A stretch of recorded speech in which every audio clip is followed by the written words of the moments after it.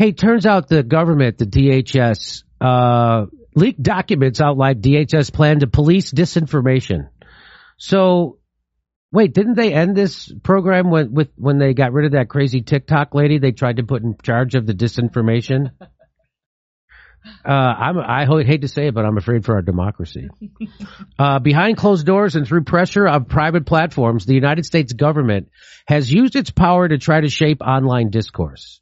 According to meeting minutes and other records, discussions have ranged from the scale and scope of government intervention in online discourse to the mechanics of streamlining takedown requests for false and intentionally misleading information. So I'm just going to let you know what this means. This is called fascism. This is called fascism. So I know that people like to throw that term around. That's what this is. This is the government and huge giant corporations that control the flow of information in a democracy, and they're colluding together to suppress your First Amendment rights. That's called fascism. And I know you're going to hear that term a lot, but it's already happening. And by the way, when people say January 6th undermined our democracy, your democracy was stolen from you a long time ago. You are living in a corporatocracy. We had a coup d'etat, as Chris Hedges has said on this show. It happened in slow motion, and we live in a corporate dictatorship. The face of the dictator has been replaced by the nameless, faceless corporate state, and we now live in this totalitarian. They get to drug test you. Because the government is the corporation you're working for, because the corporations now control our government. They control our regulatory agencies. That's why we had all these COVID policies, not because they were run by science or by doctors, but because they were run by the biggest predatory corporations in the world. That's called Big Pharma, Pfizer and Moderna, and Johnson & Johnson. They're the biggest predatory corporations in the world, the kind of people who put asbestos in baby powder and get half the country hooked on heroin. That's what happened. So we're already living in it. And so this is we now found out how they suppressed any dissent from the corporate government combined narrative. It happened. This January 6th is a distraction for you, the dumb Democrat voter who doesn't realize we live in an oligarchy. That's not my opinion. That was proven by a Princeton study years ago. Your democracy has been stolen from you decades ago. This is just proving it. And they're doing this all at the behest of the military-industrial complex and big pharma and health insurance companies. That's the people, and Wall Street, the people who actually control this country. It's not Joe Biden. Joe Biden is president because Wall Street let him be president, just like Kamala Harris is vice president because she was their second choice, not because she gets votes. Who's jokes for this? Yeah, I think these. Oh, yeah. Mm-hmm. So Lee Fang did this article along with that Ken Klipperstein guy who passed all that fake info about ivermectin around. He's a corporate tool. They work for a billionaire at The Intercept. So the weird thing is The Intercept does this thing about how we're being suppressed by the fascist government working with big social media. But everybody at The Intercept is for that censorship that they're exposing. That's the weird thing. Now, I don't know about this Lee guy, but I certainly know Ken Klipperstein and almost Ryan Grant. Everybody at The Intercept is for censorship. Yeah. Well, so that's why this is weird. They're exposing that it's happening as if it's a scandal, but that's the thing that they're all for. So go ahead. Jerks like you in your garage or whatever. Right. Let them dribble out little bits of the truth at a reasonable pace without amateurs getting in, causing disharmony. The Intercept still can't tell you, by the way, The Intercept still can't tell you the truth about Syria or Russiagate, or they won't do it. So, but I can easily outdo The Intercept's reporting, and I have, on Russiagate and Syria and all the things like that, the gas attacks, all that. I've outdone them. It's not hard. I don't work for a billionaire. But congratulations to Lee and the propaganda spreader Ken Klipperstein, who lied about COVID wants you to be mandated for vaccines and lied about ivermectin and early treatments. So Li Fang says docs show Facebook and Twitter closely collaborating with the Department of Homeland Security, FBI, to police disinformation. Plans to expand censorship on topics like withdrawal from Afghanistan, the origins of COVID, info that undermines trust in banks and financial institutions. Are you kidding me? What, Kurt? Okay, so withdrawal from Afghanistan, they're keeping an eye on talking about that? Yeah, they want to control the narrative, certainly, and they did. So how disinformation is defined by the government has not been clearly articulated. And the inherently subjective nature of what constitutes disinformation provides a broad opening for the Department of Homeland Security officials to make politically motivated determinations about what constitutes dangerous speech. So apparently, so this is what they're doing. So this is the stuff that they're policing now. The origins of COVID, our withdrawal from Afghanistan, anything that undermines the establishment. But hey, I thought, so Islamic terrorism is not a thing anymore, Kurt. That's good news. Remember how serious that was? Did the Islamic terrorists just give up or something? You know, the ones that we're working with in Syria? Did they just, oh, cool. Okay, well. I can't wait for a reboot of 24 where Jack Bauer fights COVID disinformation. He's got 24 hours to censor this tweet. That's funny. That's we should do that as a sketch. That's funny. How disinformation is defined by, so they don't even know how to define, they can't define what disinformation is or when they say it. So we have no info on what disinfo is. Better pour more money into this like it's Ukraine. So here's a known unknown. It is. So here's more from Lee. I think you pronounce his last name Fong, even though it's spelled Fang. FBI agent Laura Demlow was in communications with Facebook that led to the suppression of the Hunter Biden laptop story in 2020 over the false allegation that it was disinformation. This year, she met with Twitter Department of Homeland Security to stress we need a media infrastructure that is held accountable. Wow, it's good that the media is going to be held accountable for suppressing that story? I'm kidding. She was threatening to protect the powerful, not the people who suppressed that story. So here it is, by the way. Here it is. Pursuant to the third-party subpoena, Meta, that's Facebook, has identified the FBI's FITF as supervised by Laura Demlow, and Elvis Chan as involved in the communications between the FBI and Meta that led to Facebook's suppression of the Hunter Biden laptop story.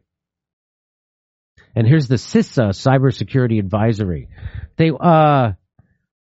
We need a media structure that is held accountable. We need early educate the populace, and that today critical thinking seems to be a problem. Wait, yes. Wait. Is that the same as like the article that said don't critically think? It sounds like it to me. She, like there's not enough critical thinking. And it sounds like they're upset that people are thinking critically. Oh my! But maybe it's the other thing that you say. And you remember when Joe Rogan actually again got no fucking journalist in the world got this guy to admit this. Joe Rogan got this guy to admit that they were working with the FBI to suppress Hunter Biden's laptop story. That this came directly from them. And now we know for sure. But here's what he said on Joe Biden. Remember this? How do you guys handle things when they're Joe Rogan, not Joe Biden. Big news item that's controversial? Like there was a lot of attention on Twitter during the election because of the Hunter Biden laptop story. The New York Post. We had that too. Yeah, so you guys censored that as well? So we took a different path than Twitter. We censored it mostly. Not all the way, so I could say something stupid like this and make it sound like we're not totally authoritarian censors, but we are. And basically, the background here is the FBI. The FBI told us. Basically came to us. They basically came to us and said, "Fucking censor that," and we did. Okay. So prior to the 2020 election, tech companies including Twitter, Facebook, Reddit, Discord, Wikipedia, Microsoft, LinkedIn. You should go read my Wikipedia page. It's a comedy of CIA talking points. It's unbelievable. LinkedIn and Verizon Media met on a monthly basis with the FBI, CISA, and other government representatives. According to the NBC News, the meetings were part of an initiative still ongoing between the private sector and government to discuss how firms would handle misinformation during the election, meaning how they would censor. That's what that means. And how government would tell the social media companies who to censor, how fast, when, why, and for what reasons. And then they would do it. Why? Because they don't want to be regulated by the government that they control fucking anyway. If only we hadn't driven that TikTok singy lady off of, we could have at least laughed while she explained it through song to us. I wish. So here's Facebook and Twitter created special portals for the government to rapidly request takedowns of content. The portals, along with NGO partners, means non-governmental organization partners, meaning these people, they look like charities, like the White Helmets. Yeah.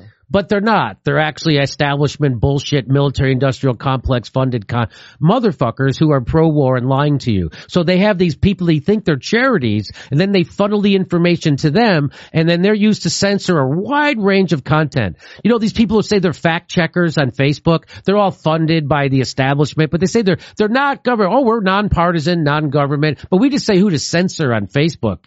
And they're all liars because they're working for the people that we're actually exposing. So, including obvious parody accounts and content disagreeing with government pandemic policy. So the government could go right to this special portal, tell Facebook, take this motherfucker down right away. And they did that to us a couple times. Here, Li Feng, or Fong, this is great. He says the emails and documents show close collaboration by the Department of Homeland Security and the private sector. Twitter's VJ Jet, remember her? Yeah. She was on with Joe Rogan, and I caught her lying a couple times. Yeah. And so Elon Musk fired her immediately. And they met monthly with the Department of Homeland Security to discuss censorship plans. I don't remember her disclosing that when she went on Joe Rogan. You don't remember her? Oh, I remember. She said harm reduction. That's is that what it is? Yeah. Oh, okay. To discuss censorship plans. They met on a frickin' monthly basis. Microsoft executive texted the Department of Homeland Security, quote, platforms have got to get comfortable with government. Wow. Government's going to come in and tell the social media who to censor and who to... That's get comfy. That's a big constitutional violation. This should be a scandal, except all the media is owned by the people who want to do this. And it's even the magazine I don't know what you call it, the news outlet all the people there approve of this. All the people at The Intercept approve of fucking censorship. That's why it's wild that this is being reported in that. Can I quote a great band? Yeah. What's his name? Velshi from CNN. Yes. He said, the point I think that gets lost here in this discussion is it's not the government, it's a corporation doing it, so it's okay. So it's okay. He just said that. Yeah. And by the way, it is the government with the goddamn corporation. That's right, which is called fascism. Yeah. How does the Department of Homeland Security justify its evolving mission from countering foreign terror groups to policing domestic disinformation on social media? That's what they were supposed to do, keep us safe from terrorism, and now they're fucking perusing. Now they're the policemen on Twitter, Facebook, and Instagram and YouTube. Yes. So when I'm talking about when we get attacked on YouTube, that you don't think the CIA, the FBI, the intelligence community is 100% embedded in YouTube, just like they're embedded in every newsroom in this country? Of course they are. I can't believe that the Islamic radical terrorism just totally went away. That's amazing. So they needed you to be afraid of fundamental Islamic terrorism so they could fund the military-industrial complex war against them. Yeah. Now they have Ukraine. They don't care about them anymore. I heard of that. They're actually fighting with us in Syria. Yeah, so that's why we love them now and we're funding them. So earlier this year, the Department of Homeland Security launched a widely panned disinformation governance board, which it later shuttered following criticism. But the same agenda still lives on with the Department of Homeland Security sub-agency called CISA, which argues disinformation as a threat to American critical infrastructure. What? Department of Homeland Security Quad Review, which plans agency policy leaked to us, shows growing focus on MDM, which stands for misinformation, disinformation, malinformation, to protect Homeland against the spread of toxic narratives. That sounds like dictators. That's what dictators always say, that we're saving you from toxic narratives from our enemies, and that's why we censor. Toxic narratives like the guy with the hammer in the bus is a big Jimmy Dore guy. Yeah, that kind of toxic narratives. How the agency defines false info and what narratives are prioritized isn't clear. Nor should it be.